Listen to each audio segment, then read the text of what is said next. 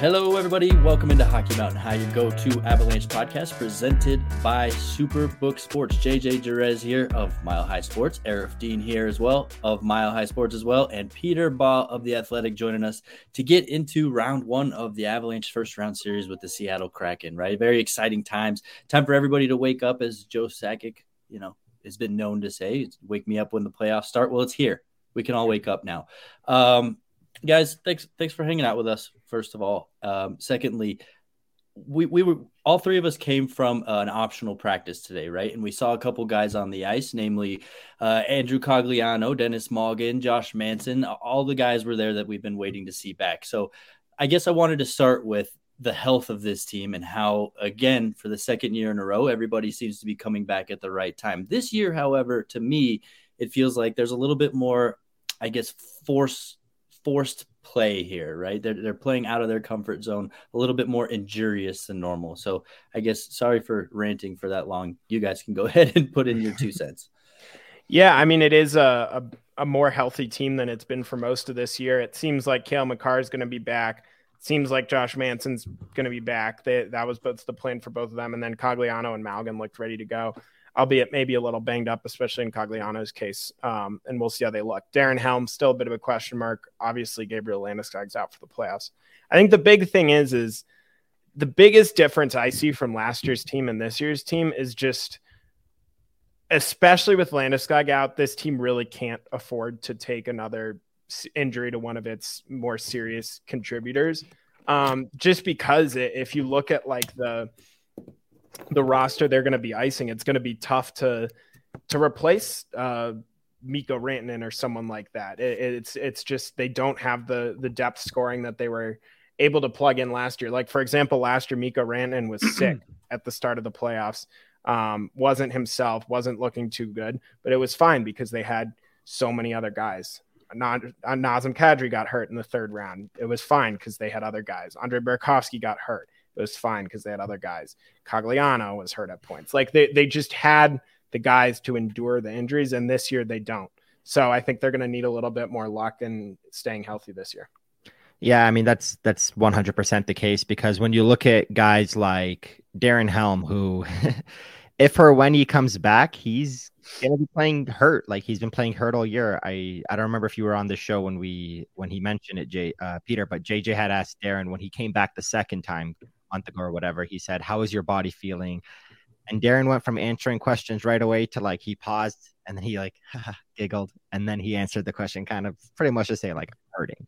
So I do agree in that sense that it looks like a lot of guys are going to be playing a little bit more forced with those injuries, a little bit more pain. And, that's just what comes with, number one, not just an 82 game season grind, but 2 years in a row of, trying to make another long run, which is again, what makes Tampa Bay all the more impressive. But I wholeheartedly agree. Like right now, if you have a fully healthy lineup, and obviously that does not include Gabriel Landeskog because we know he's not coming back. But if you have a fully healthy lineup, you have one extra forward before you reach Ben Myers, or is it 2? So it's not much room. And how many of those guys do you trust in the top 6? Because right now, let's say hypothetically it's Rodriguez with Mikko and Nate, and then Val and Lehkonen playing on the flanks of JT Compher. Well, then your third line is what? Malgin, Eller, and Newhook. So how many of those guys do you trust putting in the top 6? Probably only Newhook at this point.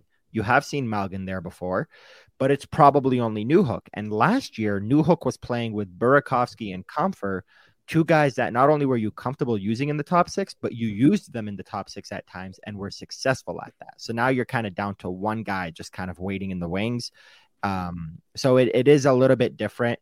The blue line's the same as it was last year. Goaltending, you could argue, is better because, again, unless Georgiev takes a stick to the eye in game 3, it looks like he's going to be a little bit more healthier than Kemper was last year, as long as nothing else arises.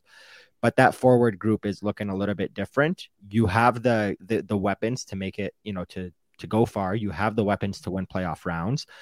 You have, like you said, a not sick and feeling well and playing well Mikko Rantanen, the guy that had 5 goals all of the playoffs last year, 2 of them on empty nets. He might score 5 goals in this round alone. So it is looking a little bit different, and the injuries are going to have to be very far and few, especially to key guys. Yeah, I mean, it feels like they're definitely going to have to play a different style this year than they did in last year's playoffs, right? I mean, still very defensively sound. Like you said, the health of the defensemen are there. I mean, I saw Josh Manson today. He looks A-okay to me. I mean, his mobility was top notch, and his presence was even better, right? Just bringing a smile, bringing a good energy. But from an offensive standpoint, they're going to have to adjust a little bit. They're going to have to play, to me, a different structure. I mean, of course, they're still going to play their game, so to speak, but it's not going to be as offensively potent. So having that defensive group being healthy and being ready to go, I mean, I think that's really going to be a huge difference maker for the Avalanche heading into round one. Yeah, and I think Arif touched on Rantanen last year where he was, and I mentioned how he was really sick. He wasn't himself coming into the playoffs, and they could afford to have him kind of maybe take a bit of a back seat in the first couple rounds as he was recovering and not contribute as much. This year, they're going to need him and Nathan MacKinnon and Cale Makar to be 100% superstars all the time. And this team isn't going to go very far if that's not what's happening. What's funny is when you think of who could be those breakout players, because last year the breakout guys were guys that were already in your top six, that are not the obvious names, but it was Artturi Lehkonen scoring 4 game-winning goals and two of the most important, I should say. It was Val Nichushkin having the playoffs he did. And then if you want to throw in Nazem Kadri for having a good playoffs too, sure. But those were the guys that broke out. This year, it feels like if you're going to have a person have a coming out party like that, it's going to be a defenseman, and it's probably going to be Bowen Byram, maybe even Sam Girard, because you could argue, obviously, that Girard's playing better this year than he was last year going into the playoffs. And obviously, he only lasted 7-8 games or whatever it was in the postseason before the injury last year against St. Louis. But Bowen Byram, in terms, he had a coming out party of for his standard, he was great last year in the playoffs. He was unbelievable. He was a big piece, but he had 9 assists in 20 games. From an offensive production standpoint, you could see him as being the breakout guy, not, a third line or second line forward this time around. Yeah. And maybe this is when Alex Newhook gets going. It just takes one guy going on a heater. That is one guy. That's and Dennis Malgin. I mean, you just need guys who can go on a heater for stretches of time, and you ride the hot hand. And that's, I mean, Dennis Malgin is like a much less qualified version of Andre Burakovsky in a way, a guy who, when he gets hot, will be able to put the puck in the net a bit, will create chances, but then who might be quiet for stretches of time. And I think that it's going to be on Bednar to kind of have a pulse on where different guys are at and who's feeling it and who's going to be able to step up. And that's something he did a really good job with last year, of knowing when to plug Andre Burakovsky and when to put him in the top 6, various things like that. And it's going to be interesting to see. I like that comparison, Peter. The poor man's Andre Burakovsky's Dennis Malgin, but that's you're spot on, right? Glimpses of really good offense and not always being able to finish your chances. That's an awesome comparison. But you brought up, Peter, the Stars having to carry a lot of the weight, right? Kind of like they've done all year. So I don't think there's going to be too much of a difference there. As far as a mindset, of course, playoff hockey is going to make it a little bit more challenging. But Cale Makar, I think, is the guy we're looking at, right? When I guess the unknown when it comes to the Stars. We don't know how good of shape he's going to be in, how good of a presence he's going to bring. So I guess, what are you guys expecting to see out of Cale Makar, kind of jumping back in the lineup, nursing a little bit of an injury, and trying to still be the same Cale Makar we know and love?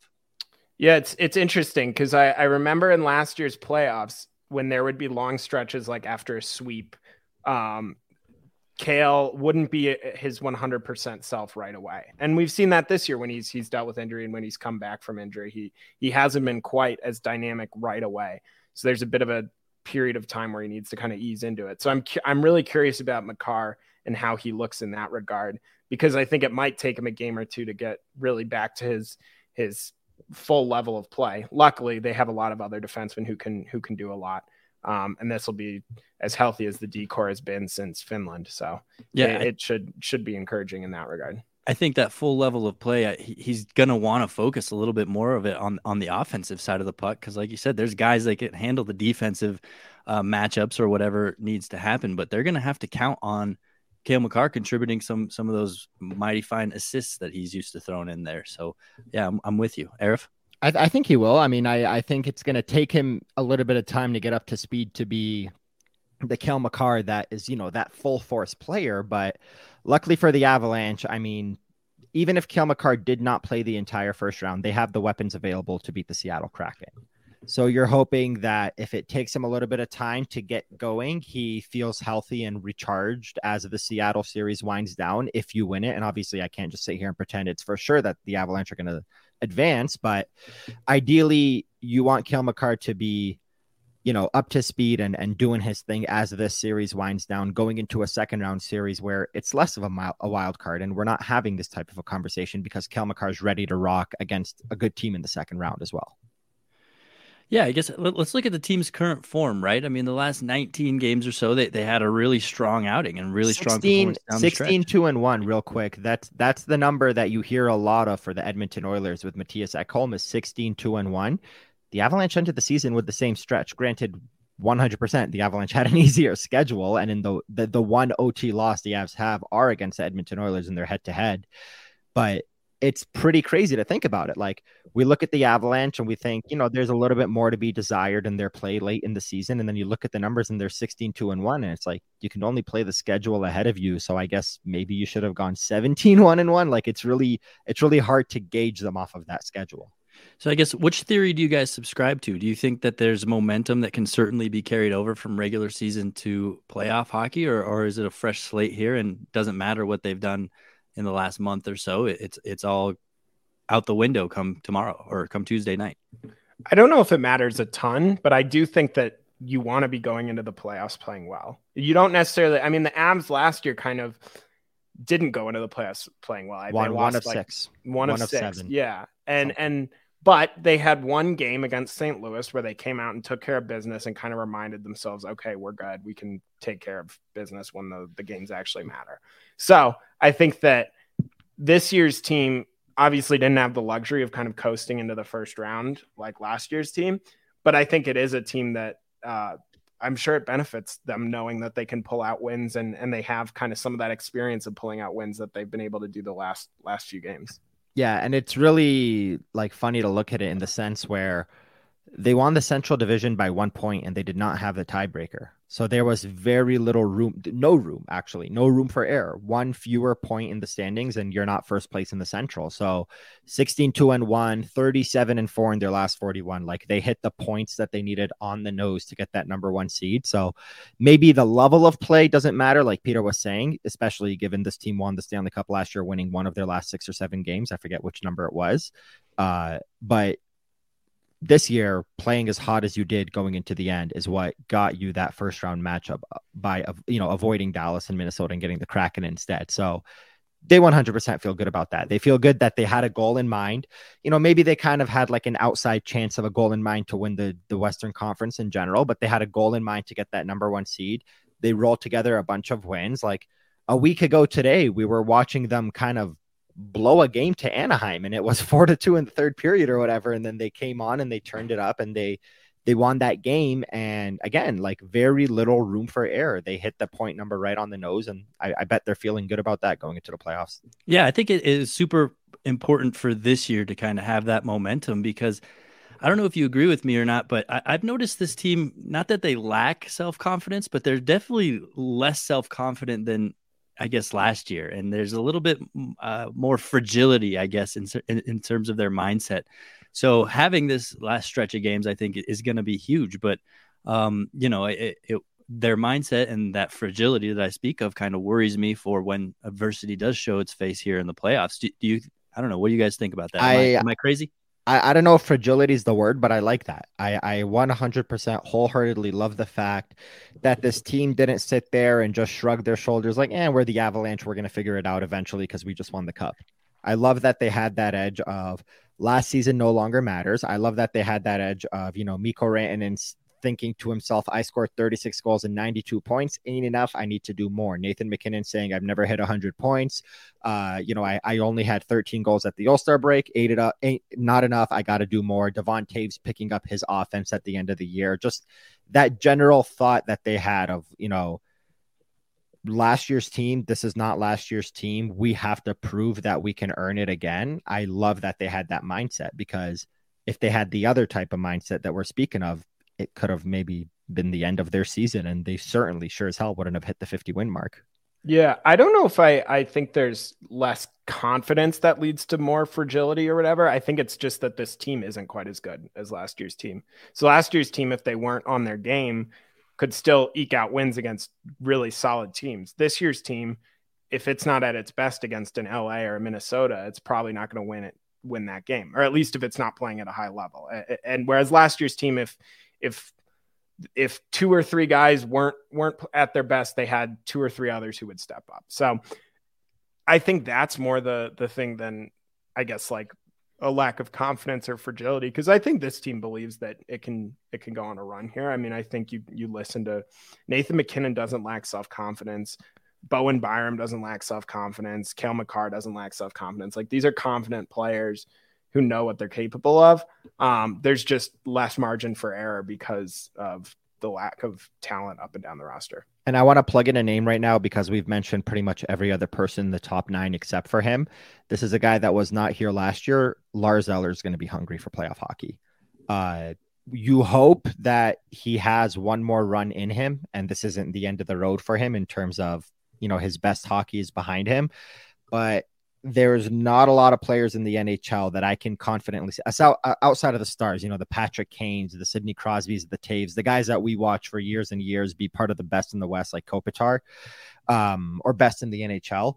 But of that next level, like those depth guys, there's not a lot of players that I can confidently say have been huge factors pretty much on every team they played for. And for Lars being Montreal and Washington, like him. So that's a guy that you hope has that next step, does what Cogliano and Darren Helm especially did last year of elevate their game in the playoffs, because Lars's version of elevating his game is going to be a better player than what Helm and Cogliano were a year ago. And we saw what Darren Helm, the importance of his role, the hits that he was laying out, the 2 big goals he had, the one against Tampa, maybe not as big a goal in a blowout game, but especially the one against St. Louis. So that's a guy I got to mention him because this is why they acquired him. It's for this time of year. Yeah, I think that's an interesting point about veterans raising their level of play, because I remember last year they got Cogliano at the deadline, and I was like, all right, he's okay. He's playing hockey, like he's fine. And then the playoffs came around, and he was at a different level. You had Darren Helm, who for most of the season, I was just like, he's a guy, he's fine. Playoffs come around, he's at a different level. Eric Johnson last year took a big jump in the playoffs.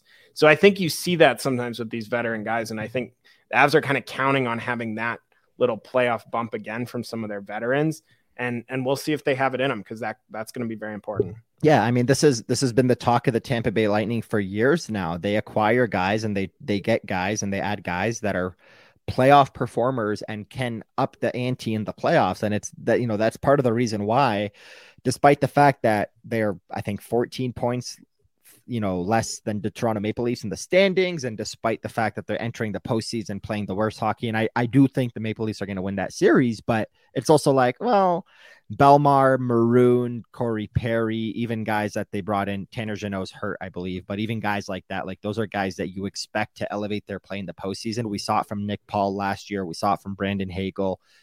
This is the time of the year for players like that to shine.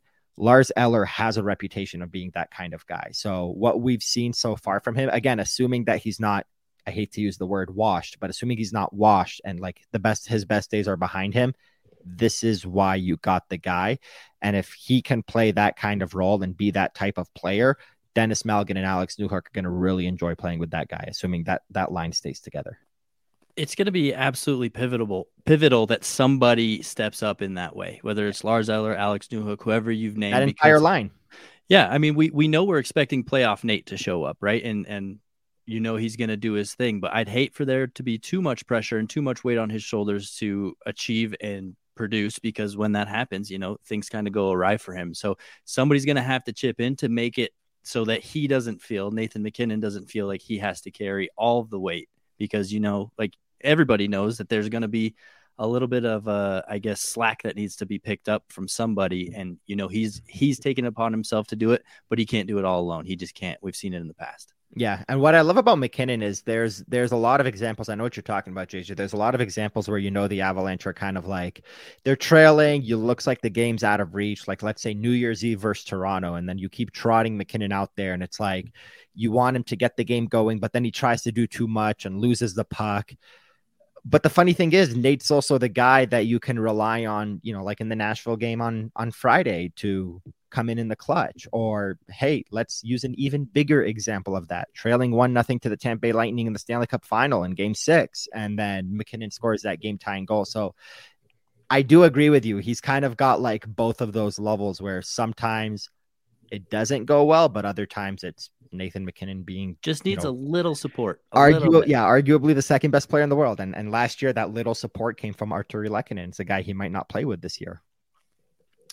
Let's get into goaltending. I think, everybody around Avalanche land has been waiting for this time. What does Alexander Georgiev look like in the playoffs in an Avalanche sweater? Well, now's finally time to answer that question. I mean, we spoke to him today after their optional skate, and boy, is he confident in himself. There's somebody who's not lacking any self-confidence, right? And I loved his answers. I love his vibe going into this playoffs. He's ready for it, and we're going to see the same Alexander Georgiev we've seen all year long. There's no question in my mind. He has such a humble way of speaking, but that confidence, it's the example I've used many, many times back in February when I said, hey, Alex, did you know that you're tied with Igor Shesterkin for third most wins in the NHL? And he looked up from his stall and said, I know. And that's all he said.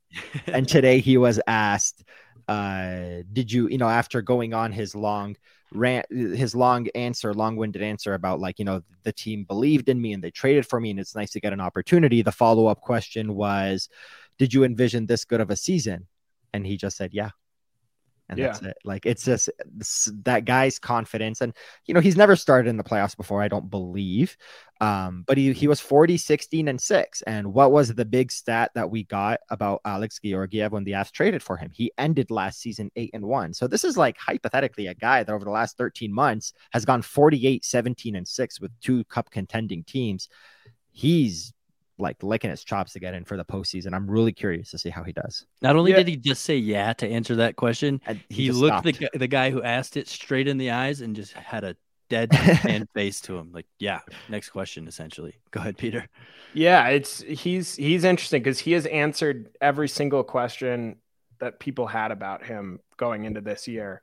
And except the one that he can't possibly answer until Tuesday, which is how he'll hold up when the games matter most.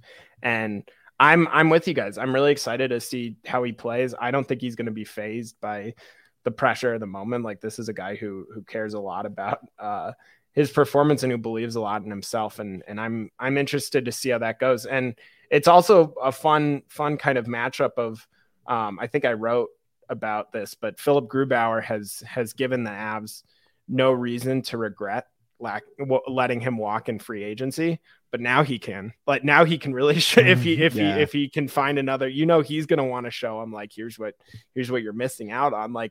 This is the biggest opportunity he has to kind of find that level that we saw in Colorado that he hasn't been able to find in Seattle, and maybe he'll get there. I have my doubts I think he'll play fine, but I have my doubts of whether he can maybe raise his level to a Vezina finalist like he was in Colorado, but it's going to be really interesting. Yeah, for sure.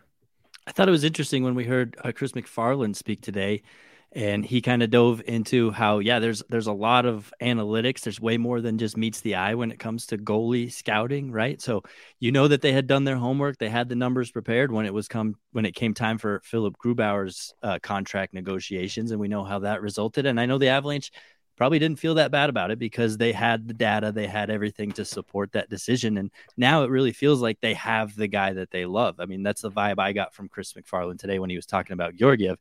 Not only did we expect this to be the goalie we got, but the underlying numbers and the underlying data also support that we found our guy. We took a shot and we found him.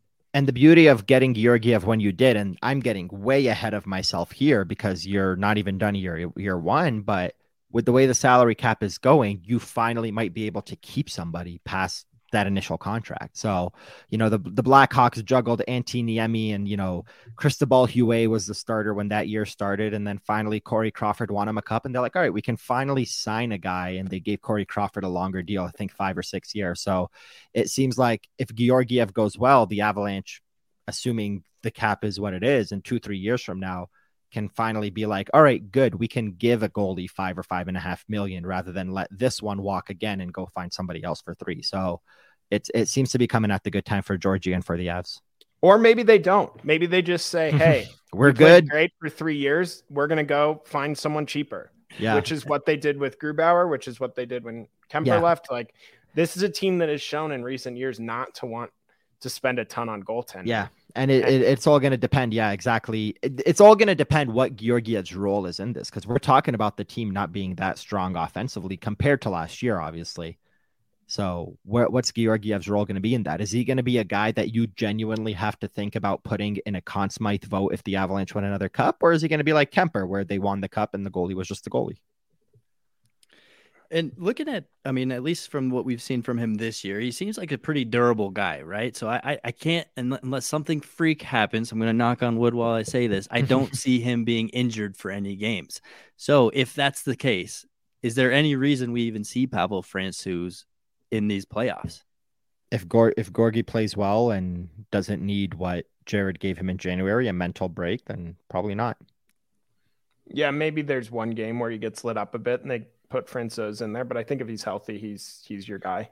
Yeah, it's nice to know that you have a goalie that you trotted out there 61 times and you had stretches where 12, 13 in a row, 7, 8, 9 in a row, like back-to-backs, I think on 4 occasions, or was it 3 occasions where he played both legs of the back-to-back, like the types of things we haven't seen from Avalanche netminders since probably Semyon Varlamov. So it's nice to know that you can do that. And if he's playing well, then, do what teams like Tampa Bay and the New York Rangers are going to do. No thought of even playing the backup because the starter's not giving you a reason to.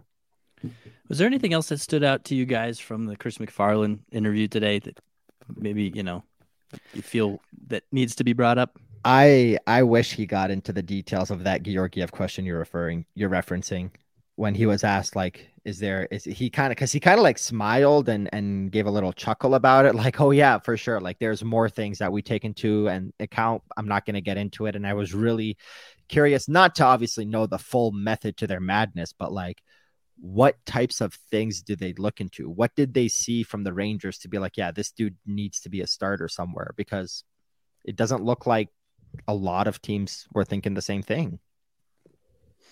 Yeah, I mean, I think they definitely have metrics that we don't have access to, like non-public analytics that tell a more complete story about how goalies play. So I'm sure that plays into it. But I thought it was nothing too groundbreaking at the press conference. I thought it was interesting how he kind of said he didn't say someone asked him about if the deadline, the uncertainty around Landeskog kind of hampered what they could do at the deadline. And he kind of said no, which I thought was interesting because from the outside, it seemed like that did hamper them, not knowing when he would be back. That didn't allow them to go out and maybe get a James Van Riemsdyk, someone like that. But so I thought that was interesting. I think Landeskog, that whole thing has been such an interesting situation. And I think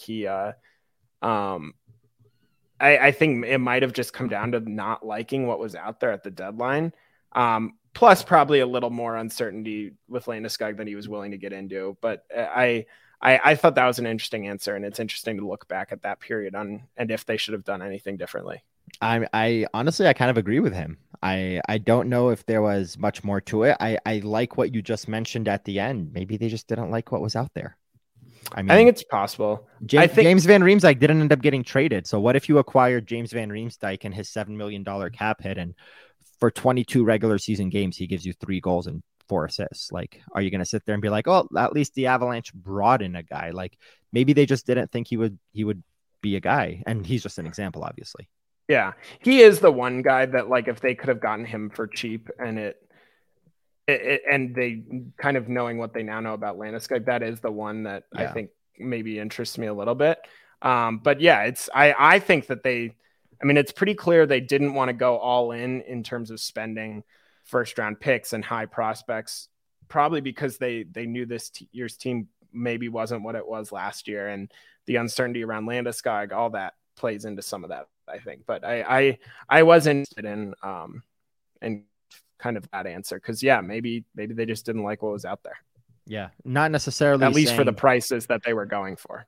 Exactly, yeah. But like, we saw a lot of teams do a lot of cap shenaniganery. Like the Toronto Maple Leafs brought in Ryan O'Reilly and Jake McCabe and Eric Gustafsson. They did a lot of things where, they, down to the very last day of the regular season, were signing goalies to amateur tryouts because of an injury. They ended up having exactly $900 and I want to say $26,000 remaining in cap space and 49 of 50 contracts available, because they knew they were going to sign Matthew Knies to a $925K entry-level deal as soon as his season ended. So I do agree it was an interesting answer, but it makes me feel like they just were kind of like, it's not worth the headache. Too many hoops to jump through, right?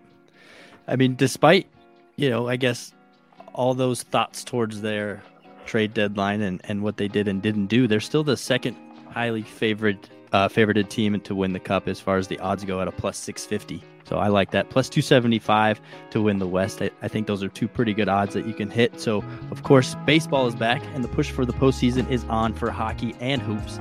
Make it all count this spring with Superbook Sports. Superbook Sports is the best wagering app around, with a direct link to experienced bookmakers behind the counter in Las Vegas. Plus, you can get up to a $250 bonus when you sign up, deposit, and wager in the same day. So don't let spring pass you by without winning money with Superbook Sports.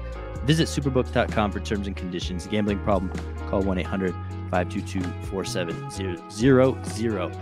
I wonder, is gambling legal in Washington? Do either of you know? I know, Peter, you have some links to Seattle. I don't know if it's legal there. Poor guys. Yeah. Couldn't tell you. It saves the degenerates like you from blowing off all their money.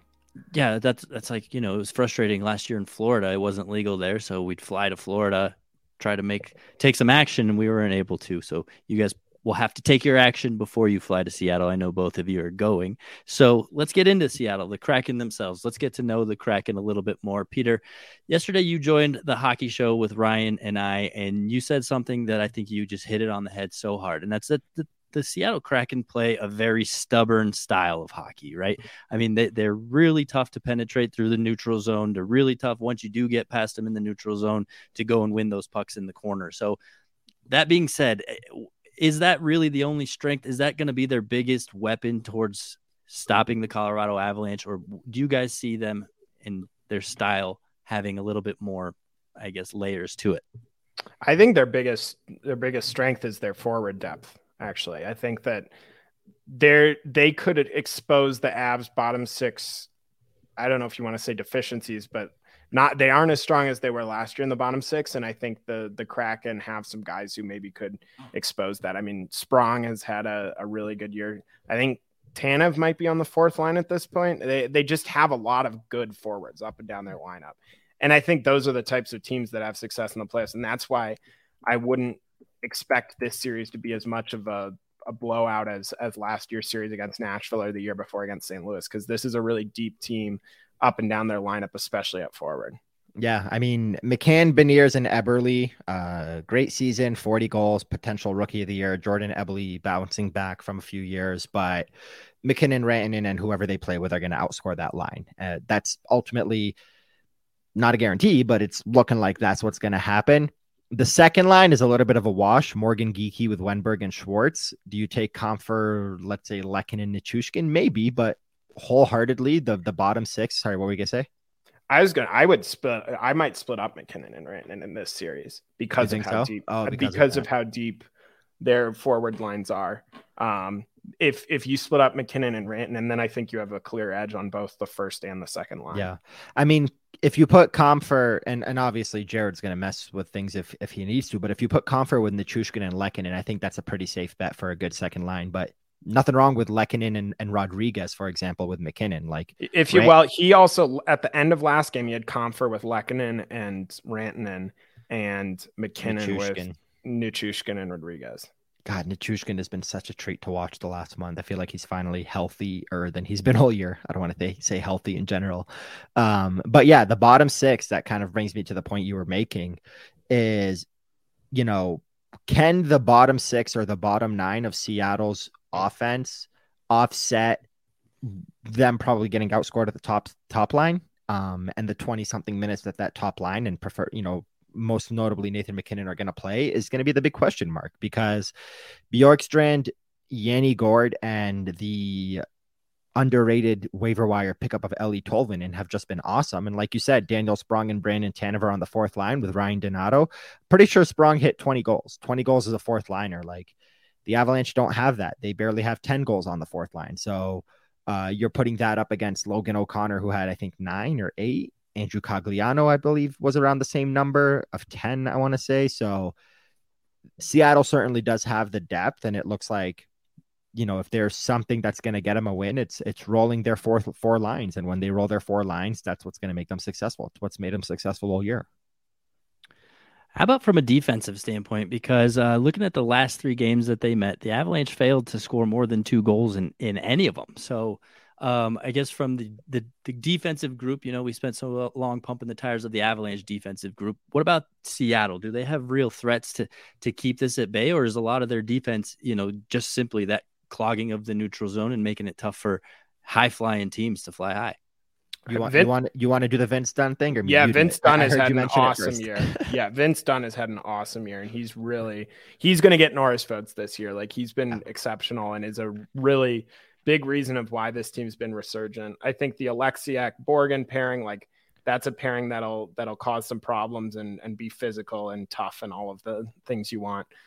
So yeah, I definitely think that they have guys who can slow them down. It's not as deep or as prolific as the Avs defensive group, but it's still a good group. Yeah. I mean, ultimately, if you ask me to make a prediction on the series, I'm taking the Avalanche. But like you said, this isn't going to be the St. Louis Blues of 2021 or the Nashville Predators without UC Soros of 2022. This is going to be a far more difficult series for the Avalanche. And, the reality is, like, winning in the playoffs is hard. It's not a guarantee. We talk about last year's team just rolling and being so good the entire way and going 16-4. But, like, think of all the things. I know a lot of things went wrong and could have gone wrong with Kadri's injury, Kemper's eye.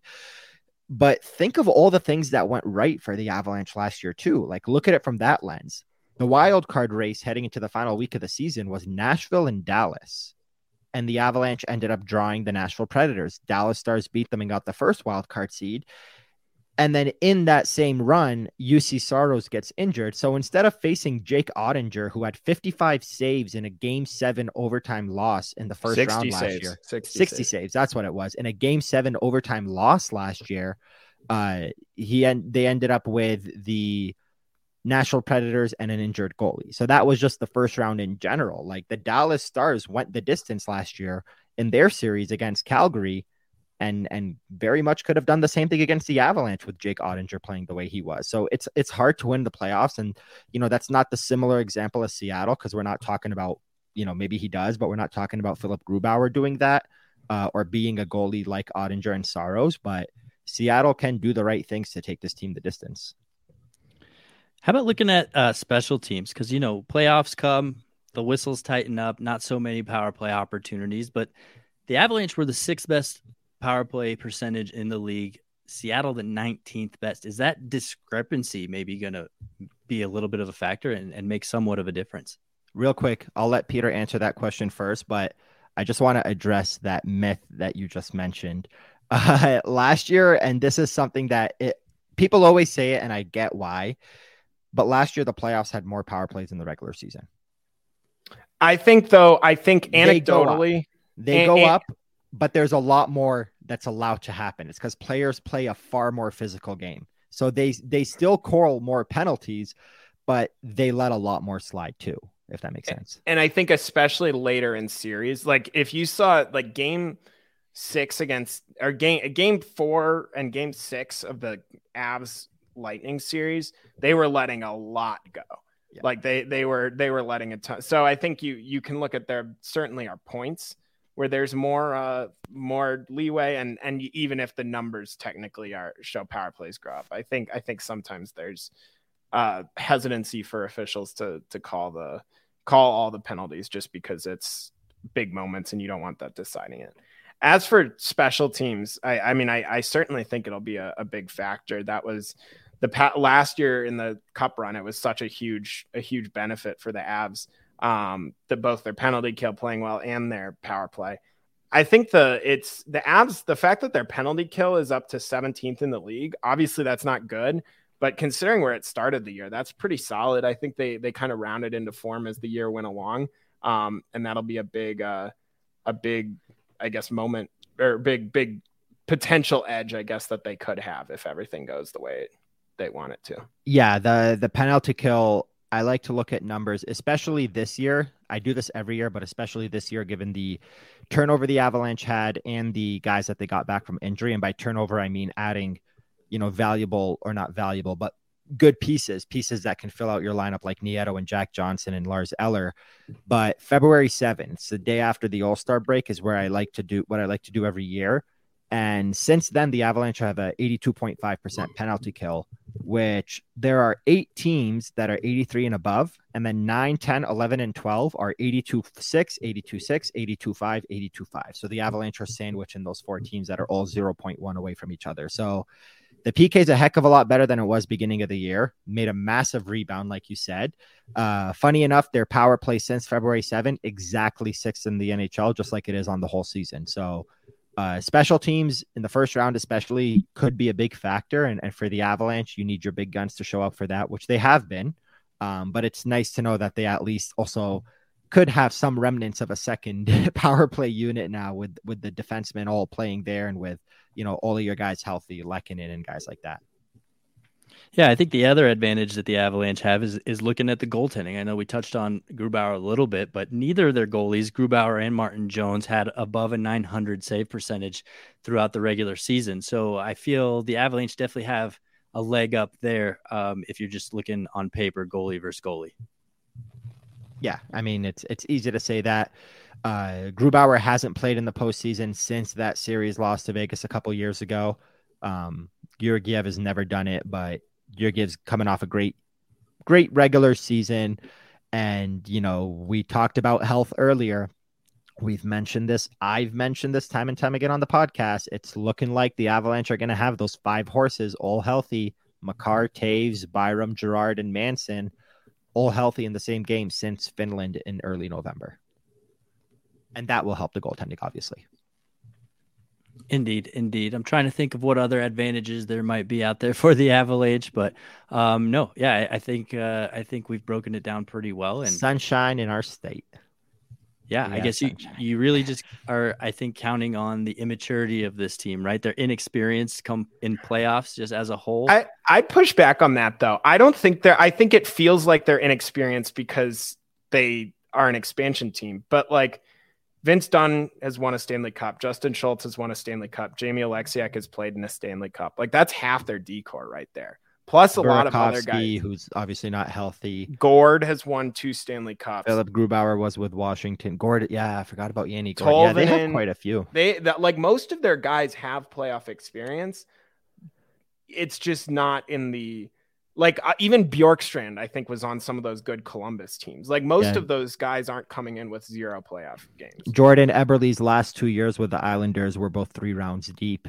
The 2 COVID years. Yeah, I guess the immaturity as a unit, right? And as a inexperience is a better word. But I wholeheartedly agree. I mean, Jordan Eberle, underrated playoff performer, 41 games in 2 years. He had 9 goals and 16 assists. That's a guy that is pretty damn good. And the year before that, he had 9 in 8 games. So, I guess I never really thought that far ahead with this team. So that is a pretty interesting point. And I'm thinking from a physicality standpoint, right? The physical side of the game always picks up in the playoffs. I don't think they have any real intimidating guys, which is a huge benefit for the Avalanche, because that I think is tough. I know, Arif, you'll push back on that. But I think that the Avalanche it's one of their Achilles heels. So not having a real quote unquote tough guy to have to deal with, I think, is a nice little weight off their shoulders as well. They do have some big bodies on the blue line, Jamie Alexiak and Adam Larson. And Borgen. And Morgan, oh yeah, Morgan's a behemoth. The thing with Seattle, and this is something that I recognized in all 3 games this year, and especially the one that they played in Seattle, was it shootout? Yeah, shootout win where Nathan McKinnon scored. Seattle plays you physical. Like they are on you. They're kind of like this bug that you try to shoo away and it won't go away. Like they really did give the Avalanche fits. I think I heard Peter asked Mikko a question about that today and said Nathan had mentioned before that Seattle gives you guys some issues. So I'm guessing you got that from Nathan McKinnon, which is a thing. Like Seattle does play Colorado hard. Yeah, I expect no different too for the playoffs. But like you guys said, I don't expect the Avalanche to let this one slip. I know, Peter, you hate prediction time. But we got to do it. So I'll start with mine. I'm going to go Avalanche in 5. Just the weaponry that Colorado has. I think it's going to be too much for the Kraken to deal with. The goaltending, I think, is the biggest key too. Big differences in the 2 goaltending matchups. So I'll go Avalanche in 5. I'm going to also go Avalanche in 5, and I'm going to add the extra point that they're going to have something that they only had once last year. And that's a 1-1 series heading into game 3. I think Seattle will take probably game 2. And then you're going to go on the road and win both there because you've won 11 straight on the road and come back here and close it out. I'll say Avs in 6. I think Seattle extends this series a little bit. I wouldn't be surprised if it's 5. I think there's going to be 1 or 2 games that go to overtime and it should be a fun series. Yeah. And the most important thing to remember is like, it's not supposed to always be 4 or 5 games in the first round. Like I know I can already tell like some listeners, if the Avalanche have to go 6 or even 7 are going to be like, God, they wasted so much energy and time on the wild card team. And what's that going to do? But again, like look at what Tampa Bay did last year with Toronto going 7. Look at the Nashville Predators in 2018 that had to freaking go to 6 games and fly one more time to Denver because of stupid JT Conference, Van Andrighetto in game 5 overtime. Like there are so many things, or not overtime, but late in the third. Like there are so many things or so many series that go 6 or 7 in the first round. It wouldn't be surprising if it does. And it's not by any means a failure if the Avalanche have to win in 6 or 7. Not to mention, I anticipate Minnesota, Dallas to go pretty long. So, it's not going to be too terrible if you end up going a little bit long in your series yourself. But I guess that being said, could we Minnesota or Dallas? Yeah, I was just going to say, could we do a quick, just like no thought prediction for every series just to kind of get him out of the way? Sure. Make Peter feel like he hates the segment even more. Yeah, like we could start with Minnesota, Dallas. Off the top of my head, I'm gonna go on the limb and say Minnesota. I like so many things about that team that it's so easy to predict Dallas because of Jason Robertson and Hintz and Pavelski that I think Kaprizov, who I believe is healthy now, right? Yes. Yeah, is gonna take offense to the predictions that Dallas is gonna win the series. I'm gonna go Dallas in 6. I say Minnesota 7. I'll go Dallas in 6 with Peter. All right, Edmonton, LA. Edmonton in 5. Edmonton in 6. I'm going LA in 7. Wow. Damn. I'm taking LA as my Stanley Cup pick. I just think they have what it takes. I do. To win the cup or to make it to the final? To make it to the final, to play Boston, and then Boston takes it. Vegas, Winnipeg. Vegas in 6. Vegas in 5. I should have said 5. Yeah. Actually, I'll go. I think maybe 6. I think Hellebuck maybe stands on his head. I think that series could be kind of interesting. Yeah. Winnipeg is just such a weird team right now. Like that could end with the coach and players duking it out on the bench, or it can end in harmony. Like you don't know what's happening there on any given day. Moving to the East Coast, guys. New Jersey Devils, New York Rangers. New York Rangers in 7 in the best series of the first round. Devils in 6. Oh. Okay, I like it. I think the Devils have been better all year. I think they have better players. I think they have more chemistry. Carolina Islanders. I want to pick the upset. I really do. You go first, Peter. Carolina we'll say 7. Yeah, that's going to go long. Fuck it. Islanders in 7. Toronto and Tampa Bay. Toronto in 5. Book it, stamp it, take it to the sports books. Toronto in 6. And then lastly, Boston, Florida. Boston in 5. Boston in a sweep. Yeah, I'll say that's my sweep. I'll go Boston in 4. Dang, you guys are messed up. Who do I you don't got? know. Toronto, Tampa. You didn't tell us.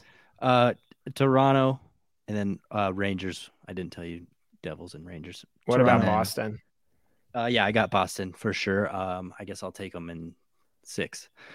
I think Florida puts up a fight, but not enough of a fight. Matthew Tkachuk fight. Yeah, and then just to defend myself on the LA Kings thing, I mean, they were close with Edmonton last year, right? They could have gone either way. Look, they very much could have gotten through Edmonton and then gotten through Calgary and played the Avalanche in the 3rd round. Like, and the real difference maker for me is notable Avs killer Victor Arvidsson is in the lineup this year for LA, where he was out for a lot of it last year. Right, he wasn't there. Yeah, big time points. I think they've been building for a couple years for this. I just love Kopitar and Danault as a 1-2. Mm-hmm. Like, Do you know who I love more as a 1-2? David and Draisaitl. Yeah. I wasn't talking from the series point of view. I know Edmonton's going to win it, but like just the way that team is built, 1-2 with those two guys. Like, I think I mentioned this. Nathan McKinnon was on that one podcast with Paul Bissonnette 2 years in a row, and the first year he was on it was the year before the Avalanche won the cup, and he was asked who the hardest player to play against was. This was September 2021, so the year they won, like right before they won the cup. And he said Phil Danault. Yeah. He said Danault. This was when Danault had just signed in LA, had only been a Montreal Canadian that Nate would see like once a year, twice a year. And he said that the hardest guy to play against was Phil Danault. And I just thought that was a fascinating answer. And it made me kind of reconsider my thoughts of the LA contract. And then seeing how he played in LA last year was holy shit. Like he's so good now. Indeed. I don't know about you guys, but this is maybe the most intriguing playoffs I feel the NHL's had in a long, long time. And I'm super pumped. You could smell the pom-poms already. And I'm curious to see how the Seattle crowd shows up for playoffs, because I expect big things out of them. Yeah, it'll be fun. I think it's going to be a lot of fun down there. Right on. Good cookies in the press box, too. They're just their entire snack spread out there. So, good Lord, it's going to be a tough couple weeks. Yeah, I'm going to have to be careful. I'm gonna pack protein bars and not let it happen again like it did in January. Right on, guys. Well, everybody out there, make sure you're following Aarif and Peter for any updates. They'll both be traveling and, of course, covering all home games. Other than that, check out Superbook Sports. Make some money. The Avalanche are going to do some good things, so might as well cash out on it. Any closing thoughts from either of you guys as we head into the playoffs here and out of this podcast? I'm just excited. I'm ready to go. I can't wait. Should be fun. Right on. Well, that being said, thanks everybody for hanging out with us. If you made it this far in the podcast, bless your pretty little heart. Let's make hockey for everyone, and we out you.